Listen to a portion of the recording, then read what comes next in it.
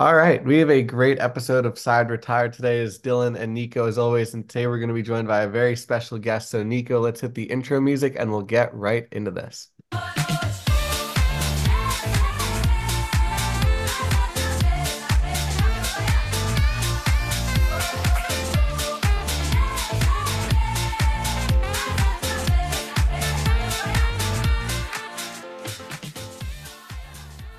Hello and welcome to this edition of Side Retired. It's Dylan Campione and Nico Fernandez as always. And Nico, before I introduce our guest, how you doing today? Can't complain. It's Christmas time. Finally home, so good to be out of the DC weather and some Miami hot weather.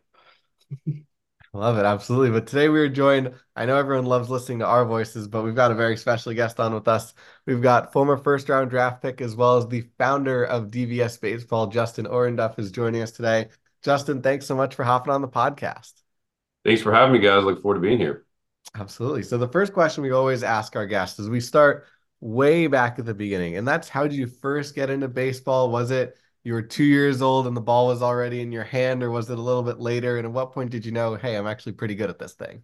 Yeah, well, it's pretty easy. My dad was really involved with Churchland Little League, and that's where I grew up. And he had served on the board and was always coaching, and so I naturally grew up on the baseball field. But my love of pitching began 9, 10 years old when my dad had asked me if I wanted to pitch, so I said sure. And my first time up on the mound, I just happened to, be really good at it, and I threw harder than most kids, and it just is something that kind of came easy. And but also, as I continued to mature, I just developed kind of a love for it. And as I transitioned through high school and through college, it's just pitching was just something that I was really drawn towards. And obviously now the analysis and what it means for your career and all these things that I've studied, obviously I continue to have a passion for it. Yeah, absolutely. And I think do you think that like as you got older, it kind of changed from like a passion to like, wow, like I actually have to do the research. Like when did that thought, the love for like the understanding actually how pitching worked? Because I think there's the love for just pitching in terms of like, oh, I'm throwing a baseball, and a love for pitching, wow, like I'm gonna study my mechanics, study how the body works, and study how all my pitches work. Yeah, that's a great question. I think growing up, we, naturally looked at what some of the pitchers of our time were doing, and whether that was Pedro Martinez or Roger Clemens, or, we had the young stars like Kerry Wood and Mark Pryor. And, you kind of innately developed a movement style or pattern that kind of resembles some of the guys that you watch on TV.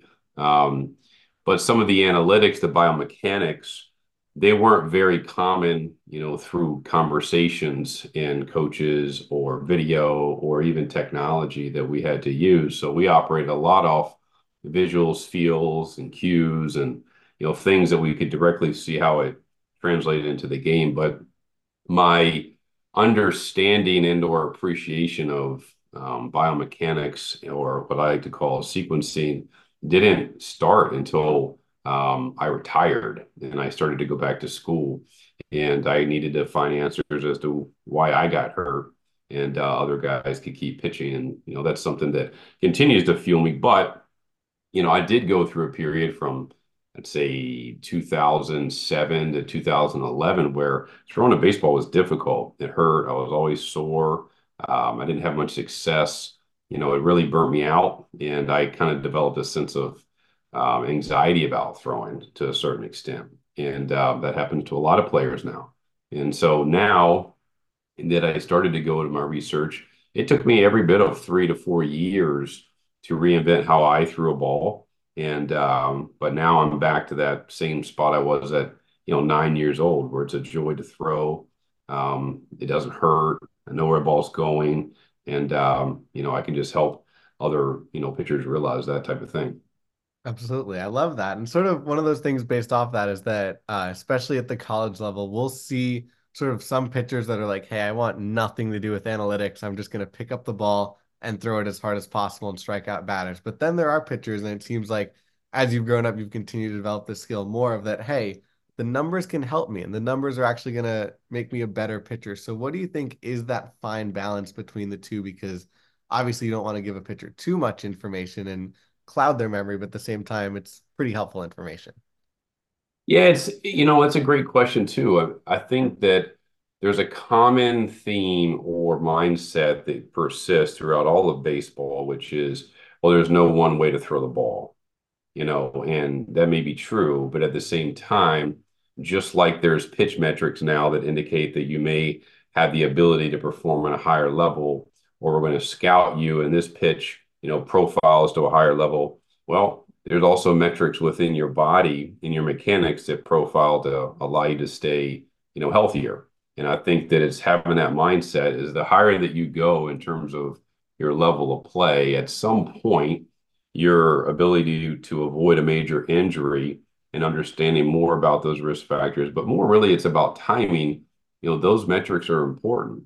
And I think identifying those and using those at the same level as you would a pitch metric, they can really go hand in hand.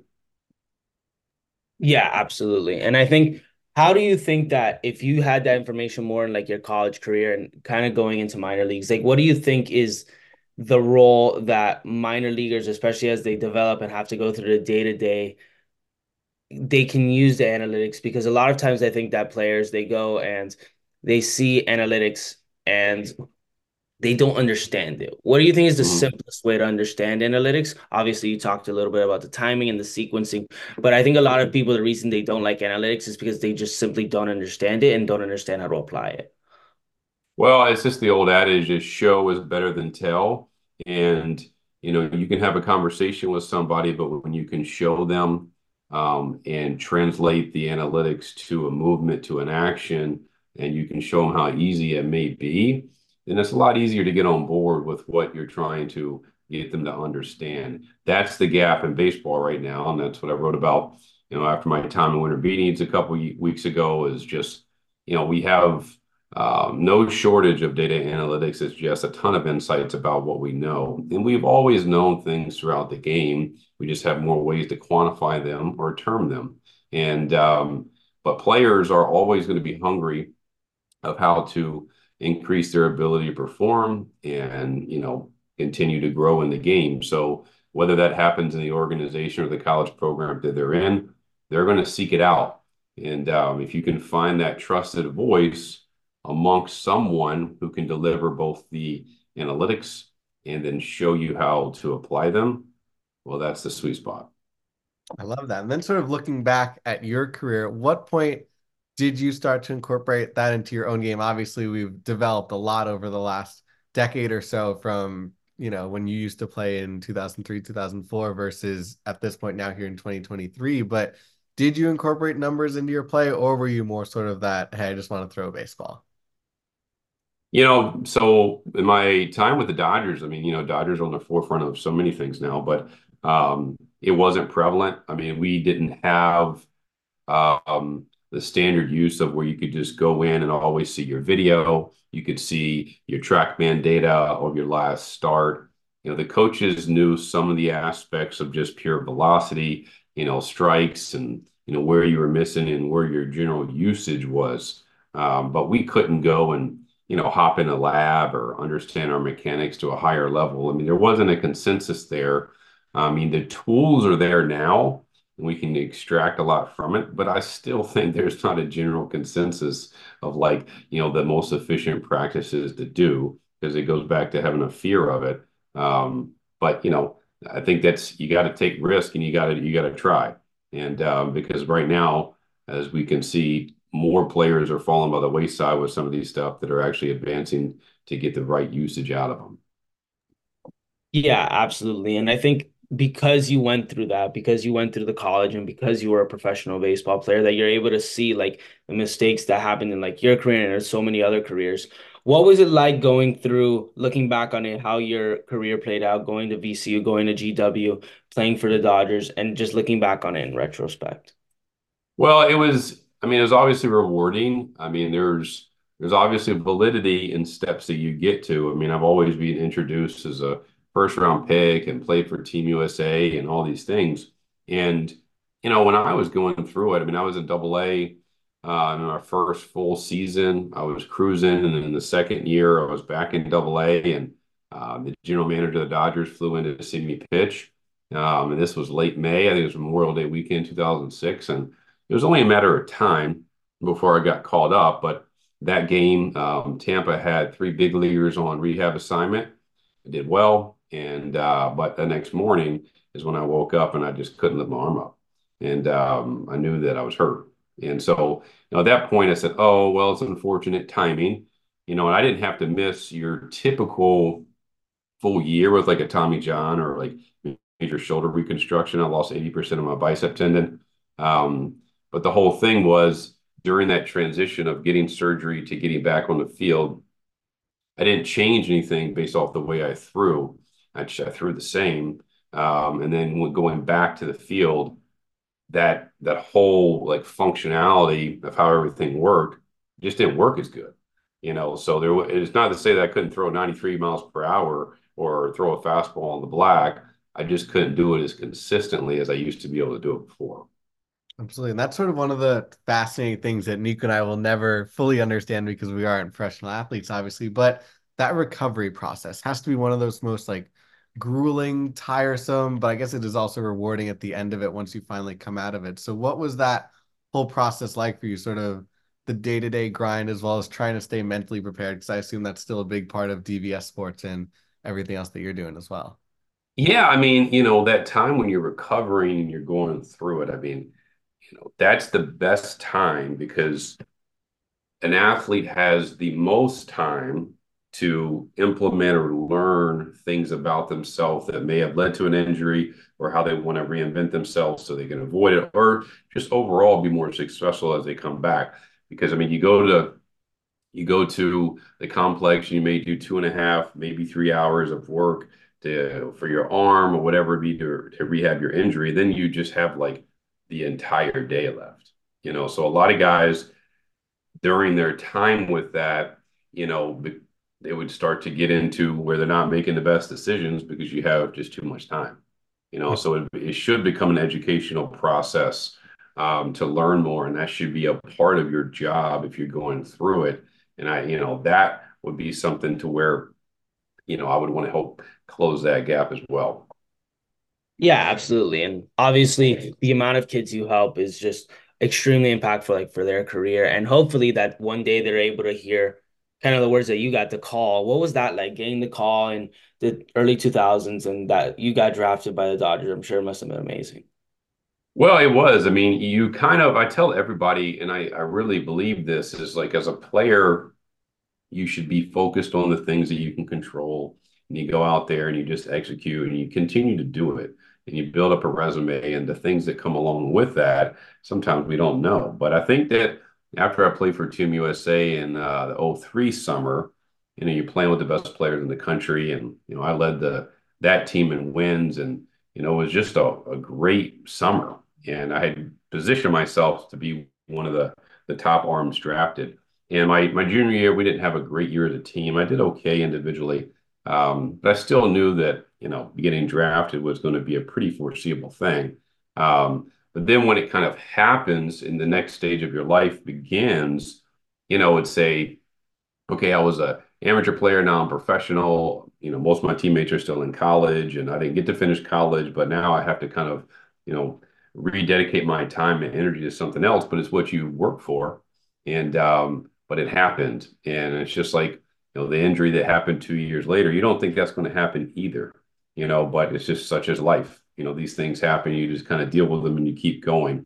But the moment that it happened, I had all the close friends and family there to support me. And this is before, what they do with the draft now, where it's televised and, it's more of a spectacle, an event that you can have online or on TV. I mean, this was audio, and you just hear your name called. We just were able to, set up a tent and stream in the audio so we could hear my name called, which was pretty cool. And then, once my name was called, not too long after, Tommy Lasorda called me, so that was cool. I love it. That's awesome. And I'm gonna do something that I'm not sure is good journalism, but I'm gonna trust Wikipedia on this one. And that's it says that you were teammates in the Pan Am League with Justin Verlander. Is that That's a right.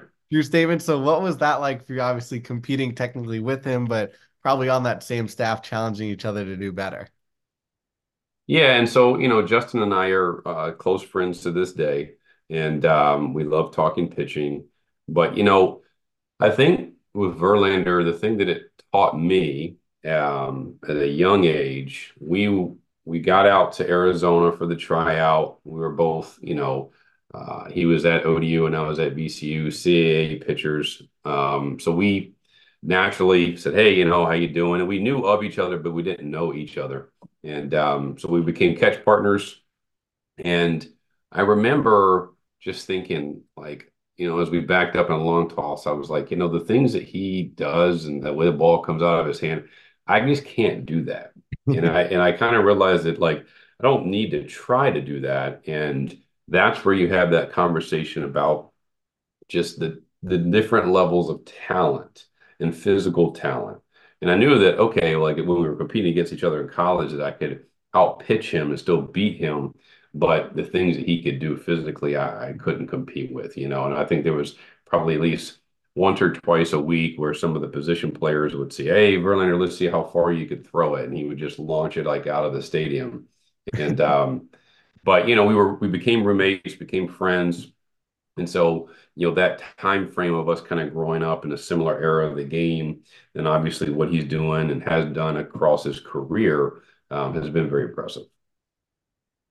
Yeah, absolutely. Transitioning to like now, obviously post career, how you've been able to stay in baseball. You talked a little bit about it, DVS. I think it's very interesting the way you've talked about sequencing and pitching analytics because my brother's a college baseball player, so I feel like I hear this constantly in his mind. Why don't you go a little bit into like what you guys do, how like you benefit like the young pitcher and how you have applied like research to baseball?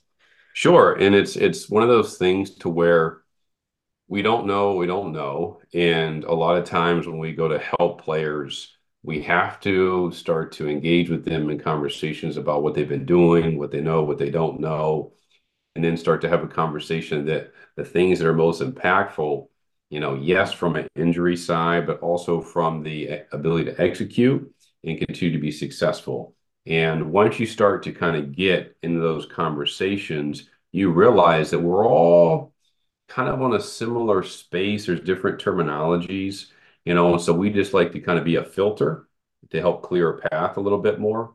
And, I'll be the first one to tell you, I mean, the stuff that we've been able to come up with, it's from exhaustive years of, experience and putting data into our model. This isn't something we just kind of, made up or we kind of created very quickly. I mean, it's taken a lot of years. But the more that we do it, we just try to make it more simplistic for someone to comprehend and then integrate into their day to day, because DBS isn't a tool that you have to kind of get rid of everything else. It definitely fits into what you're doing and it's a complement. So we just try to make those things clear because our lane is longevity. How long can you do this for? And then how consistently can you do it? So that's really our clear messaging of how we try to help pitchers at all levels.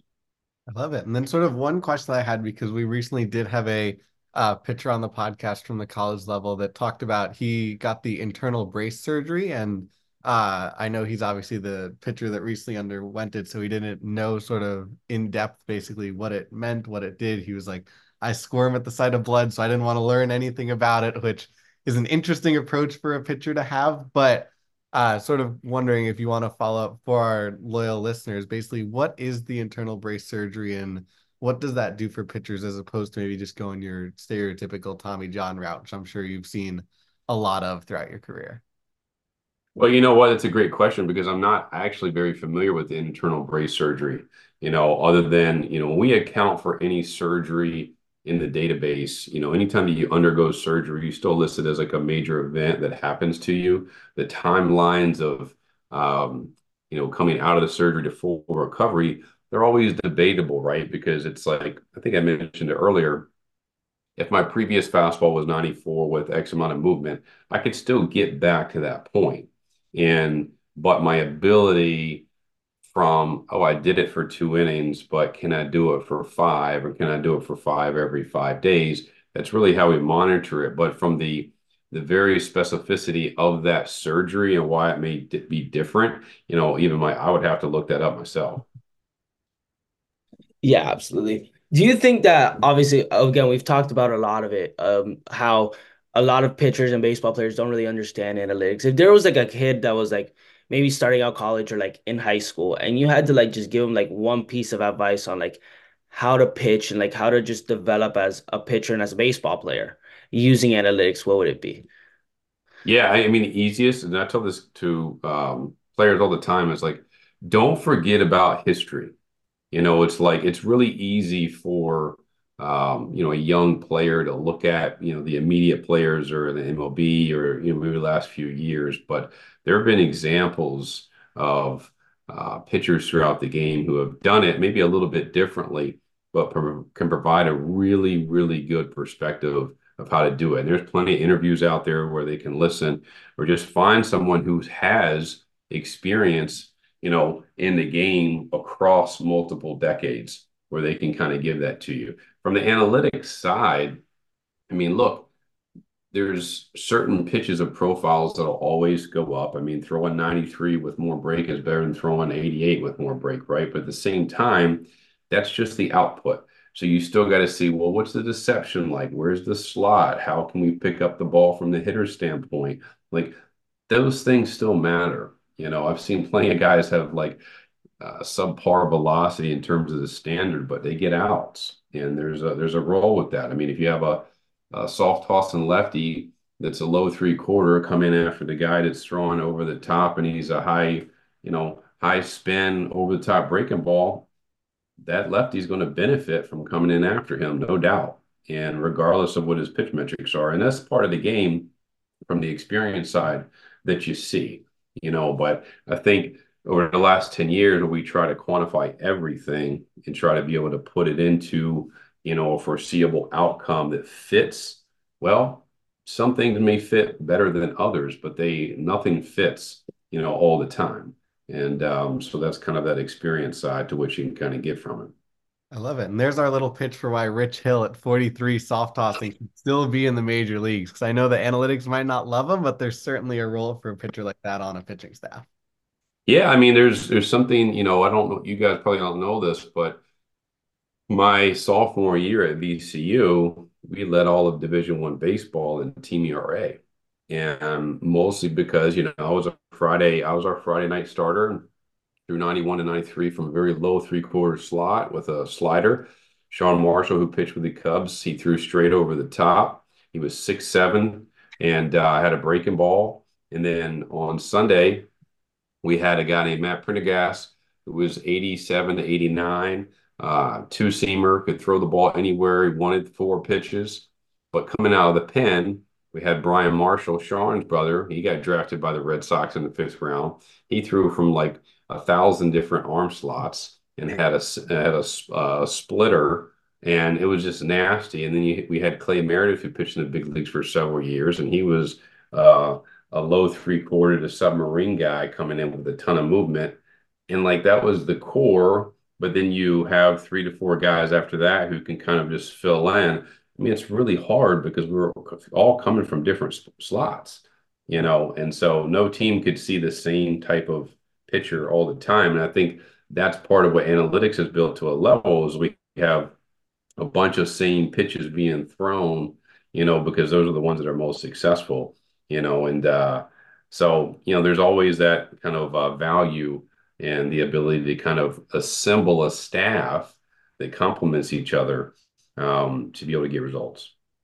No, I love it. Yeah, That's funny absolutely. 'cause I there's think always that that phrase, Nico, that like the one through you're only is like what's it something like you're only as best as the 26 guy on your roster. I guess in college as well, it's like the 35-man roster as well. So I know Nico, you've referenced that phrase before on the podcast. Yeah, absolutely. And I think like everything you said is true. It's like just the variety of looks is just so important in baseball because again, if you see and especially at the pro level, if you see the same guy five times, I mean any pro baseball player is going to be able to pick up on it by the third, fourth guy.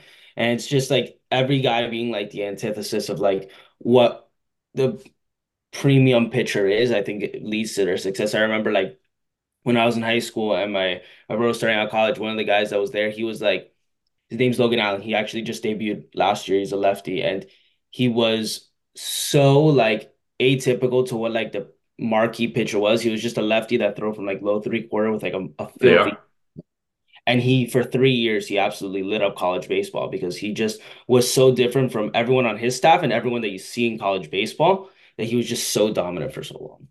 Yeah, yeah, and you get a guy like that where you haven't seen him but once. He's still going to have some dominant results. And I always said, I mean, the the art of starting pitching is to be able to take something off a fastball, speed it back up, have the change up and keep hitters off balance. So it's that cat and mouse game where it's just like if I'm just sheer overpower, yeah, that's probably going to work for an inning or two if you're coming out of the pen. We've seen that. But if I'm trying to go over 5 innings to get to sixth, seventh, eighth, I got to have some craftsmanship in there to keep guys on their toes. Absolutely. I love it. And we have three fun questions that are here to wrap up if you're game for them. Sure. The side retired, get 3 outs in an inning. So you've got your 3 outs here to retire the side on the interview. Cool. The first one we've got for you is the toughest hitter you've faced throughout your career. It could be the minors, Pan Am games, high school, college, anywhere throughout. There's a guy, God, I'm forgetting his name now. Hold on. I want to say it was Brian Myro. He was a AAA player. That it didn't matter what I tried to throw up there.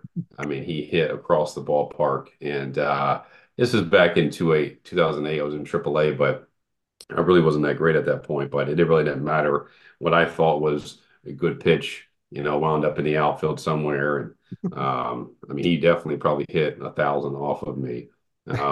So that was the guy that I had a really hard time with. Yeah. Awesome. I mean, second question, probably my favorite question that I always ask this one. What was your walk-up song when you were coming up through the minors and even in college? Did you have a specific walk-up song that you loved? Yeah, well, yeah. So my it changed 3 times, and but when I was in minors, it was Montel Jordan. This is how we do it, and Great. then my freshman year at GW, it was Foo Fighters, My Hero, and then my sophomore and junior year at VCU was the Top Gun anthem. Oh, that's Love it. So those were a lot of variety there. No, those yeah, are good variety though. Yeah, that's right. Oh, I love it. And then the third question we have for you, sort of a nice appreciation for hopping on the podcast. We let our guests dictate the future of the show, and you get to shout out someone from your baseball journey, whether it's a teammate, a coach, or something like that you think would be a cool next person to have on the show. Yeah, sure. I mean, I just did a post about this individual named Billy Milos, and it's a great story, but kind of a sad story at the same time because he was let go by the Twins after 30 years, and but he's impacted the careers and lives of so many players by giving an opportunity to play minor league baseball, play Major League Baseball, and he's just such a great human being. And so that's someone where in the game now, where he's been there for 30 years, so he's in his 50s, it's the game needs more, people inside of it like Billy Milos to continue to help give those players who it goes back to what we were talking about earlier, they didn't have as loud pitch metrics, or they weren't on the perfect game top 10, or they're not the top 10 prospect, but he sees the value, he can realize it, and he helps open those doors. So that as a person, he helped our USPBL league for years, and he's one of my best friends inside the industry.